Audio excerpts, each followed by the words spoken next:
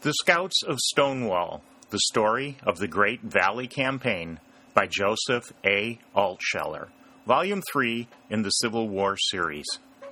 Produced by Civil War Audio at civilwar.builtwithflash.com. Read by John Verzes. Chapter 2. The Foot Cavalry. Captain Sherburne told Captain McGee that the invaders were coming, and there was a stir in the ranks of the defenders. The cavalrymen, disciplined and eager, said nothing, but merely moved a little in order to see better along the road over which the enemy was advancing. The original defenders, who were infantry, talked in whispers, despite commands, and exchanged doubts and apprehensions. Harry walked up and down in front of the warehouse with Captain Sherburne, and both watched the road. "If we only had a little artillery, just a light gun or two," said Sherburne, "we'd give 'em such a surprise that they'd never get over it. But we haven't got it." "No, we haven't, but maybe rifles and carbines will serve." The hoofbeats were fast growing louder, and Harry knew that the head of the northern column would appear in a minute or two. Every light in the warehouse or about it and all in the village had been extinguished, but the moonlight was clear, and more stars had come into the full sky. "We can see well enough for a fight," murmured Captain Sherburne. Everybody could hear the hoofbeats now, and again there was a stir in the ranks of the defenders. The dark line appeared in the road 300 or 400 yards away, and then, as the horsemen emerged into the open, they deployed rapidly by companies. They, too, were trained men, and keen eyes among their officers caught sight of the armed dark line before the warehouse. The voice of the trumpet suddenly pealed forth again, and now it was loud and menacing. "It's the charge!" cried Sherburne, "and I can see that they're all you said, Kenton. A magnificent body, truly. Ready, men, ready! For God's sakes, don't fire too soon. Wait for the word. Wait for the word." He was all the leader now, and in the excitement of the moment, McGee did not notice it. The superior mind, the one keen to see and to act, was in control. "Here, Kenton!" cried Sherburne. "Hold back these recruits. My own men will do exactly as I say." Harry ran along the infantry line, and here and there he knocked down rifles which were raised already, although the enemy was yet 300 yards away. But he saw a figure in front of the charging horsemen wave a sword.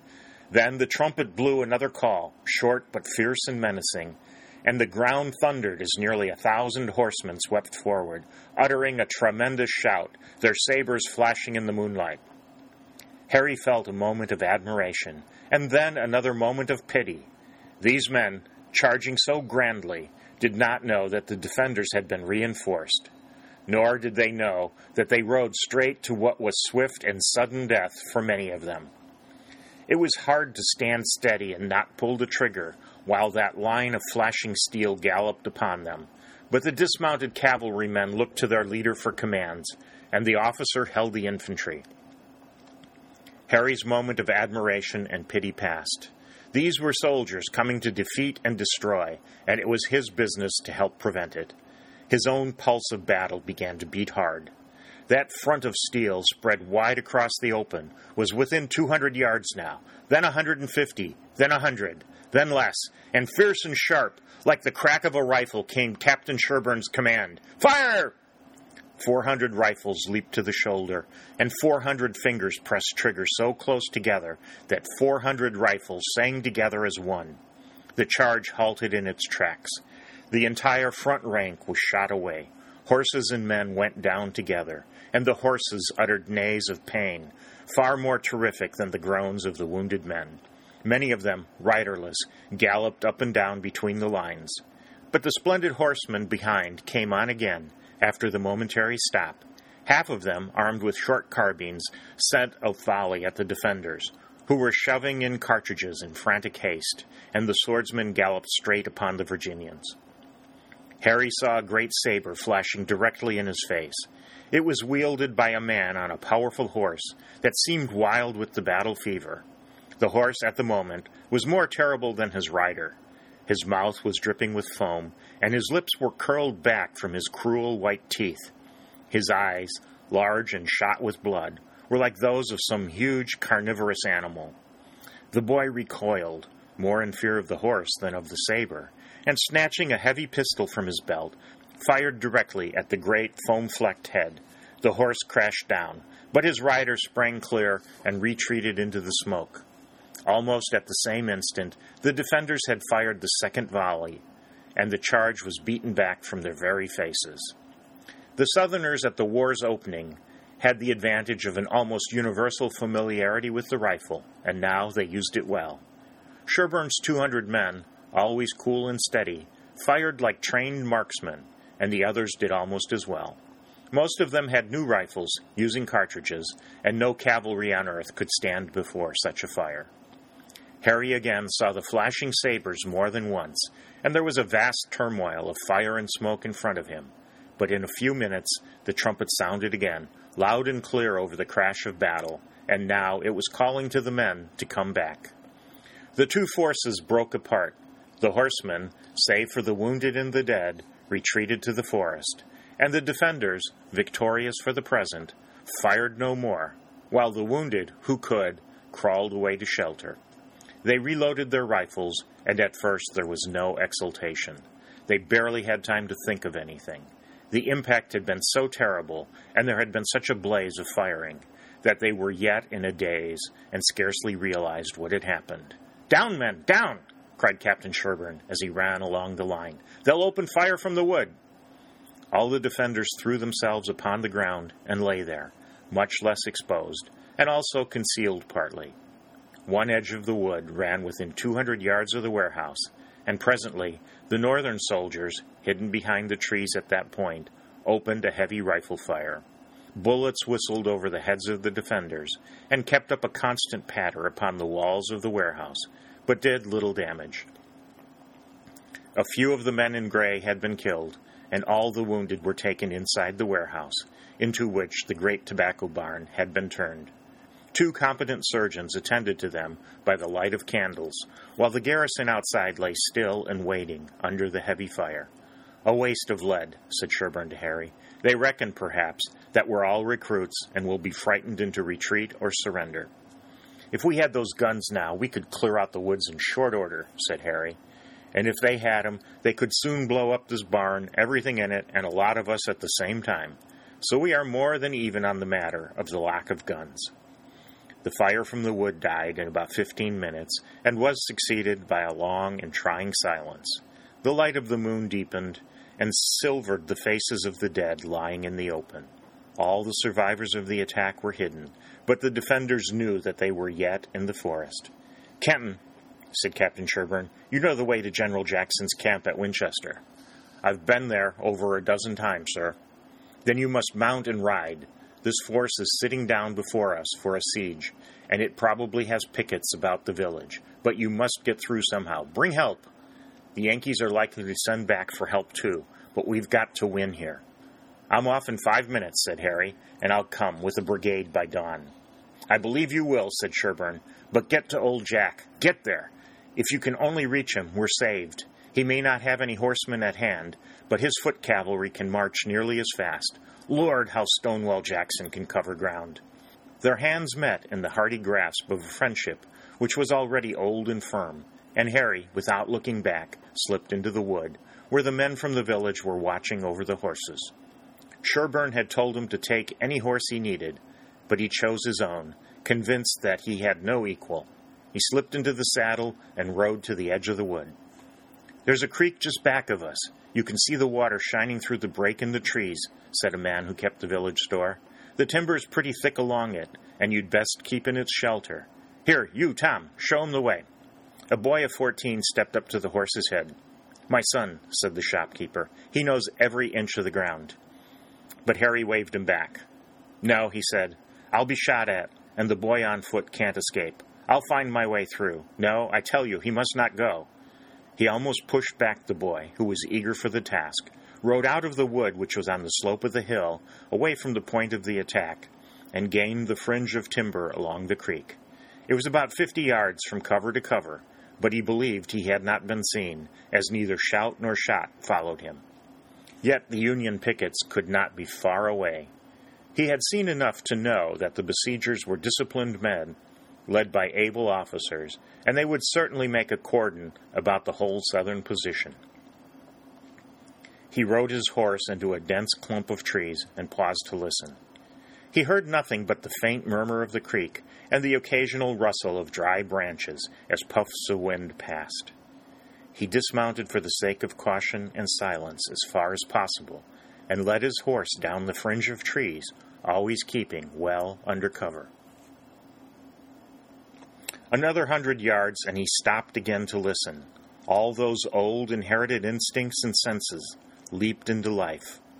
He was, for the moment, the pioneer lad, seeking to detect the ambush of his foe. Now his acute ears caught the hostile sound. It was low, merely the footsteps of a man, steadily walking back and forth.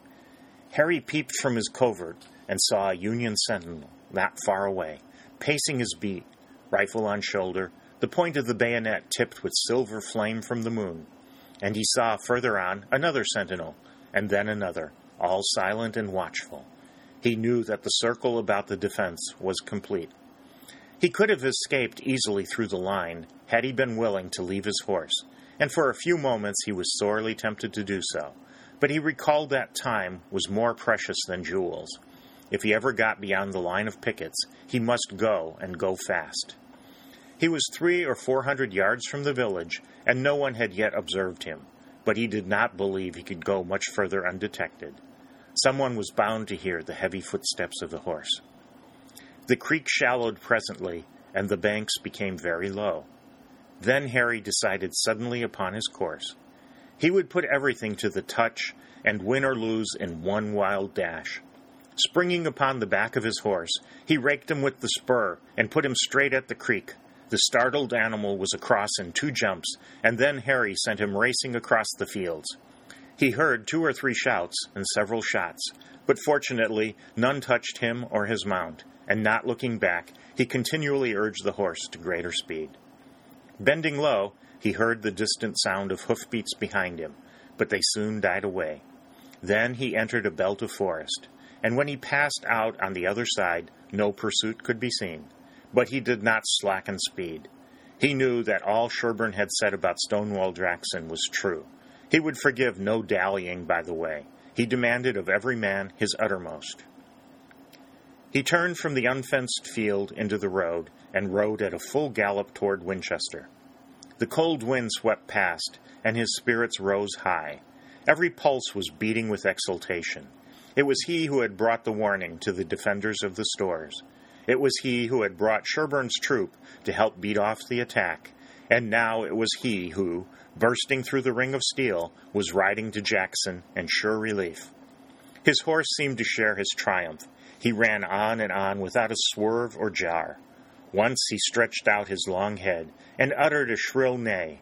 The sound died in far echoes, and then followed only the rapid beat of his hoofs on the hard road. Harry knew there was no longer any danger to him from the enemy, and he resolved now not to go to his own colonel, but to ride straight to the tent of Jackson himself. The night had never grown dark. Moon and stars still shed an abundant light for the flying horseman, and presently he caught fleeting glimpses through the trees of roofs that belonged to Winchester. Then 2 men in gray sprang into the road, and leveling their rifles, gave him the command to stop. "I'm Lieutenant Kenton of the Invincibles," he cried, "and I come for help. Strong force of Yankees is besieging Hertford, and 400 of our men are defending it. There is no time to waste. They must have help there before dawn, or everything is lost. Which way is General Jackson's tent?" "In that field on the hillock," replied one of the men, pointing 200 or 300 yards away. Harry raced toward the tent, which rose in modest size out of the darkness, and sprang to the ground when his horse reached it. A single sentinel, rifle across his arms, was standing before it, but the flap was thrown back, and a light was burning inside. "I'm a messenger for General Jackson," cried Harry. "I've news that can't wait."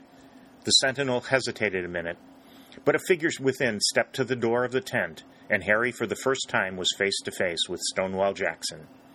He had seen him often near or far, but now he stood before him, and was to speak with him. Jackson was dressed fully, and the fine wrinkles of thought showed on his brow, as if he had intended to study and plan the night through.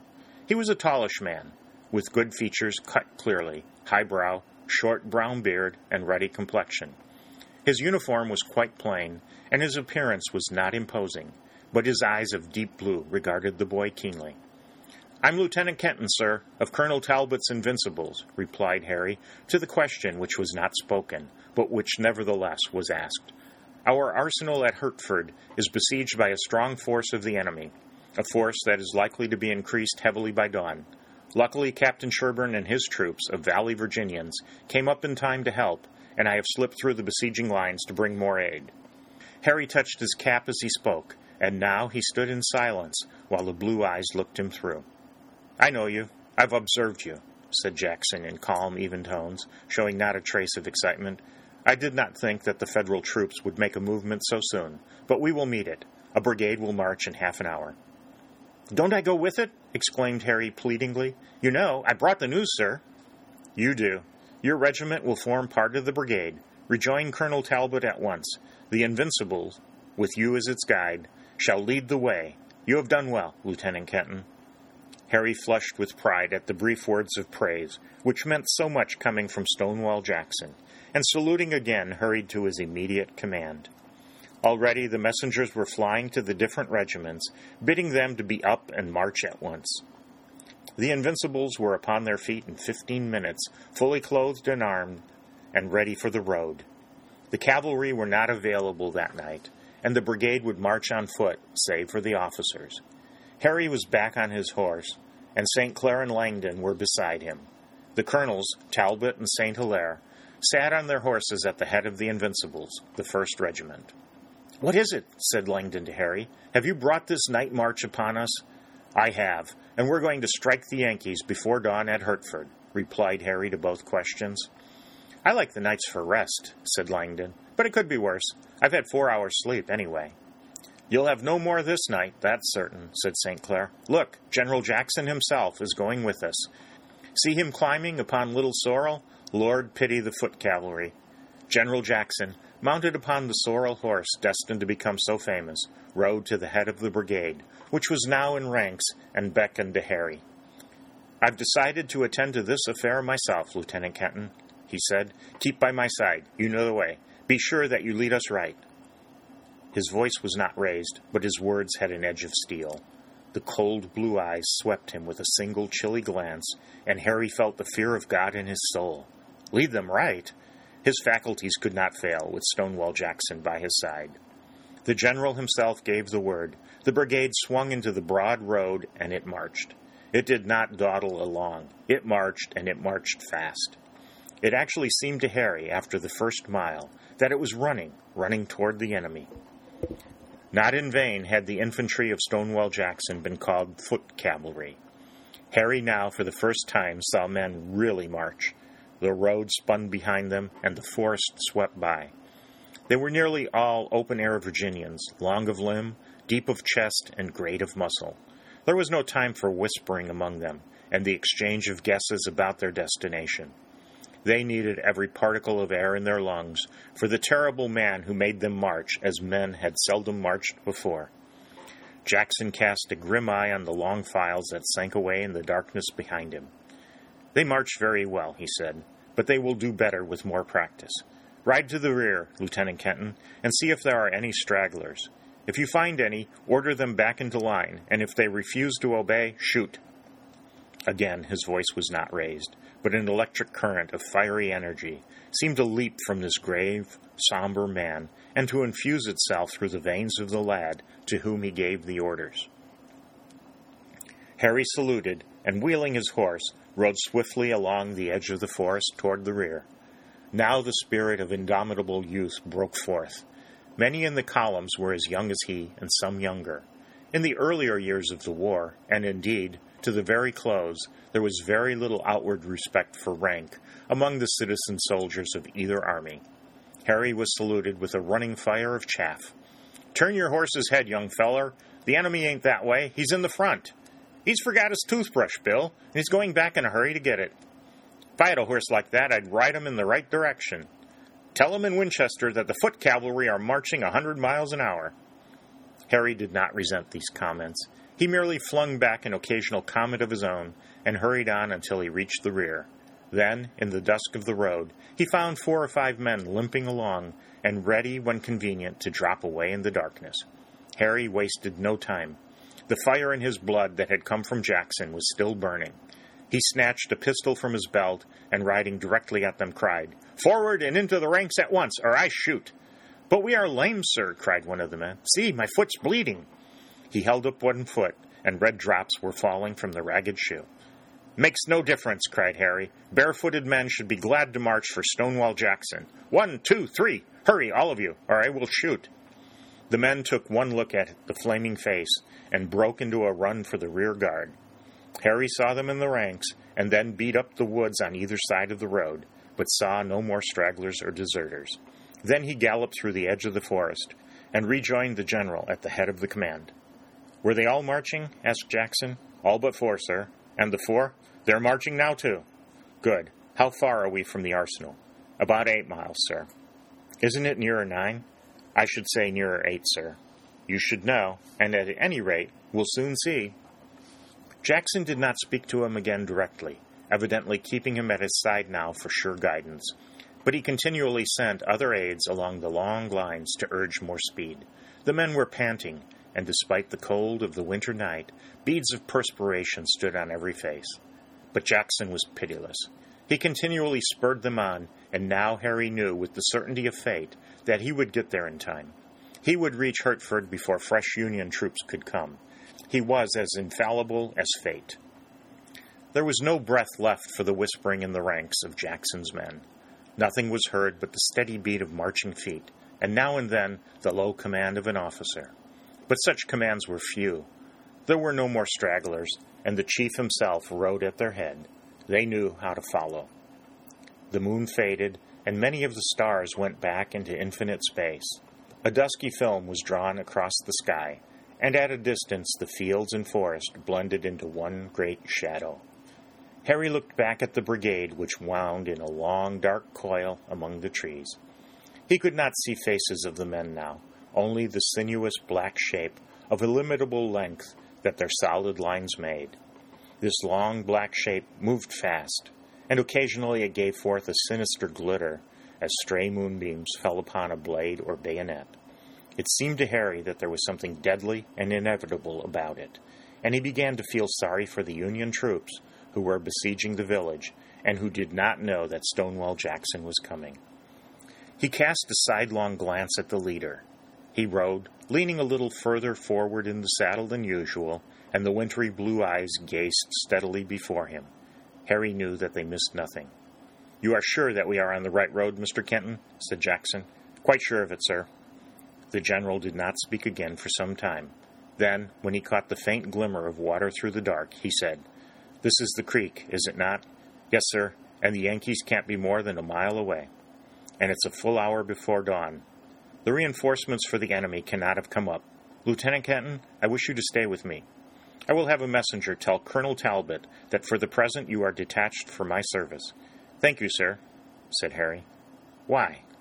"I wish to see how you crumple up the enemy." The cold blue eyes gleamed for a moment. Harry more than guessed the depths of passion and resolve that lay behind the impenetrable mask of Jackson's face. He felt again the rays of the white-hot fire that burned in the great Virginian soul.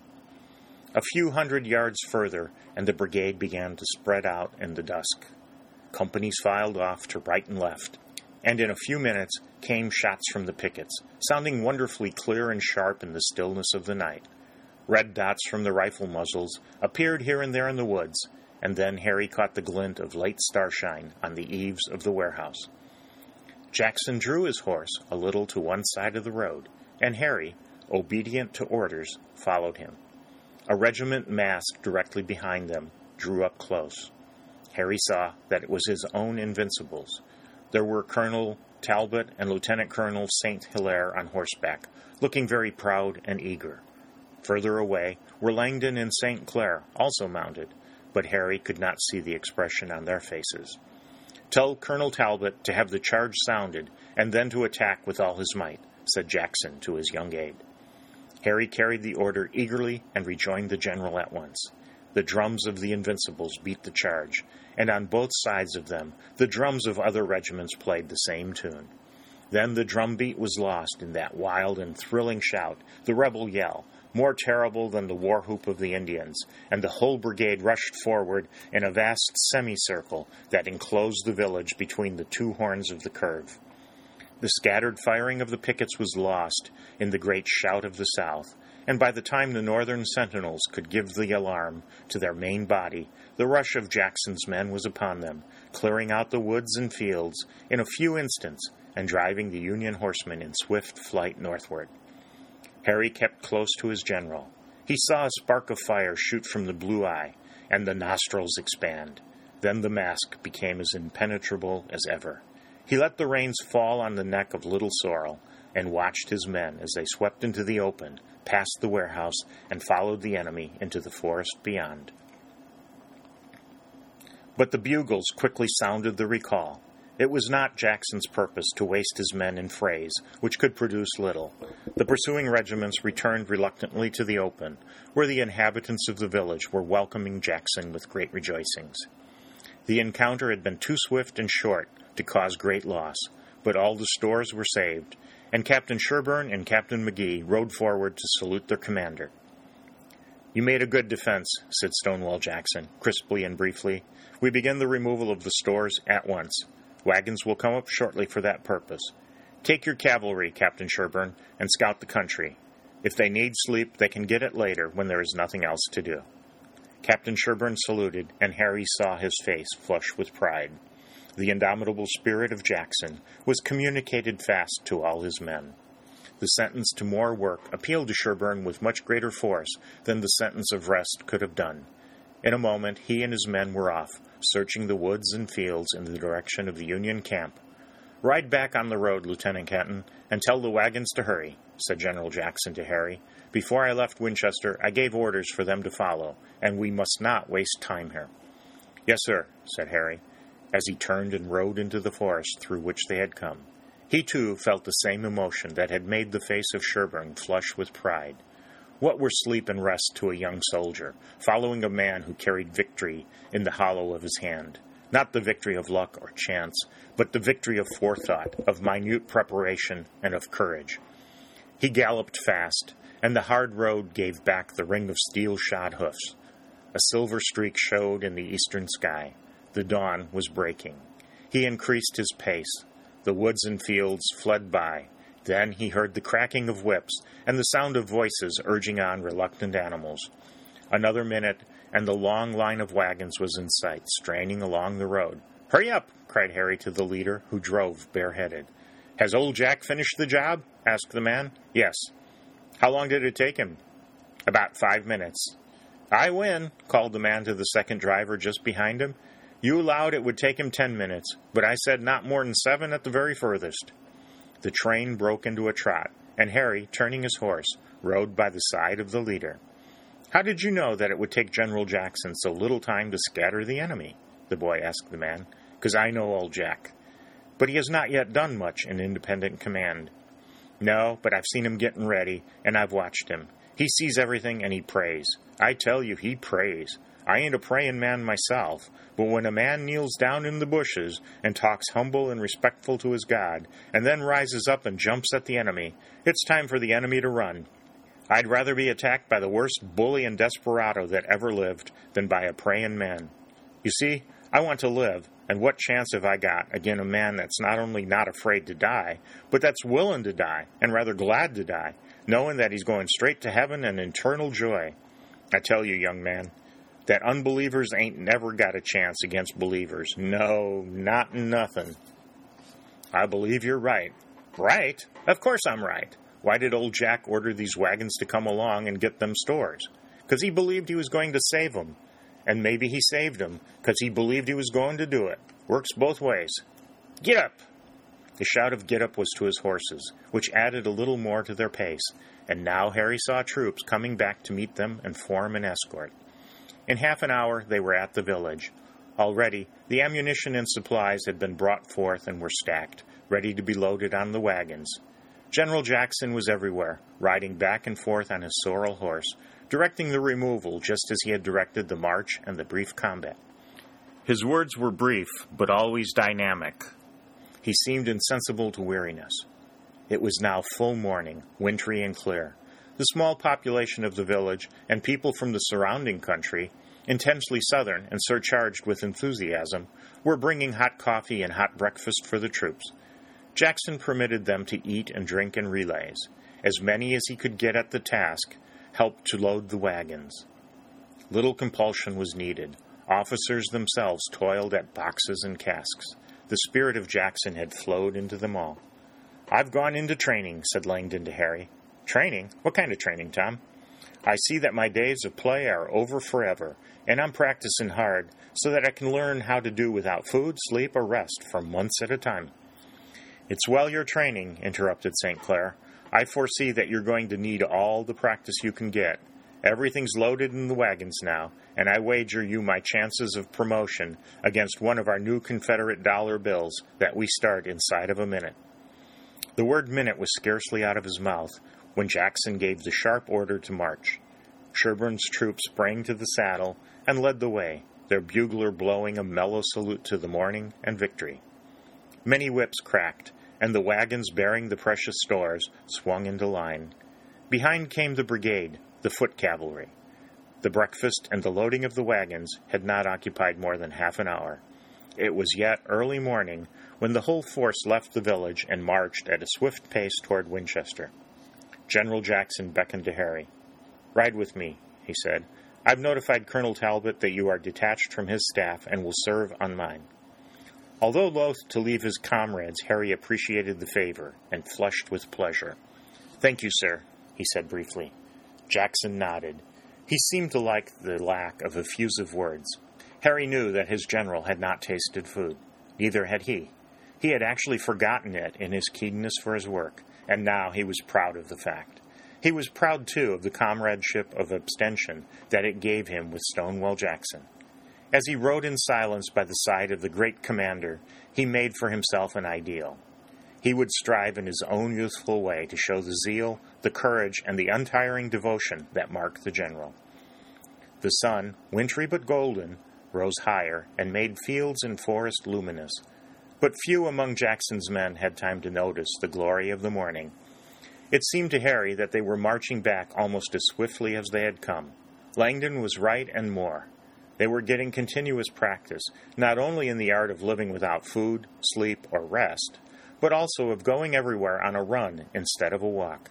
Those who survived it would be incomparable soldiers. Winchester appeared, and the people came forth rejoicing. Jackson gave orders for the disposition of the stores, and then rode at once to a tent. He signaled to Harry also to dismount and enter. An orderly took the horses of both. "Sit down at the table there," said Jackson. "I want to dictate to you some orders." Harry sat down. He had forgotten to take off his cap and gloves, but he removed one gauntlet now, and picked up a pen which lay beside a little inkstand, a pad of coarse paper on the other side. Jackson himself had not removed hat or gauntlets either, and the heavy cavalry cloak that he had worn on the ride remained flung over his shoulders. He dictated brief orders to his brigadiers, Loring, Edward Johnson, Garnett, the commander of the Stonewall Brigade, and Ashby, who led the cavalry, to prepare for a campaign and to see that everything was ready for a march in the morning. Harry made copies of all the orders and sealed them. "Deliver every one to the man to whom it is addressed," said Jackson, "and then report to me. But be sure you say nothing of their contents to anybody." The boy, still burning with zeal, hurried forth with the orders, delivered them all, and came back to the tent, where he found the general dictating to another aide. Jackson glanced at him, and Harry, saluting, said, "I have given all the orders, sir, to those for whom they were intended." "Very well," said Jackson. "Wait, and I shall have more messages for you to carry." He turned to the second aide, but seemed to remember something, looked at his watch. "Have you had any breakfast, Mr. Kenton?" he said. "No, sir." "Any sleep?" "Yes, sir." "When?" "I slept well, sir, the night before last." Harry's reply was given in all seriousness. Jackson smiled. The boy's reply and his grave manner pleased him. "I won't give you any more orders just now," he said. "Go out and get something to eat, but do not be gone longer than half an hour. You need sleep, too, but that can wait.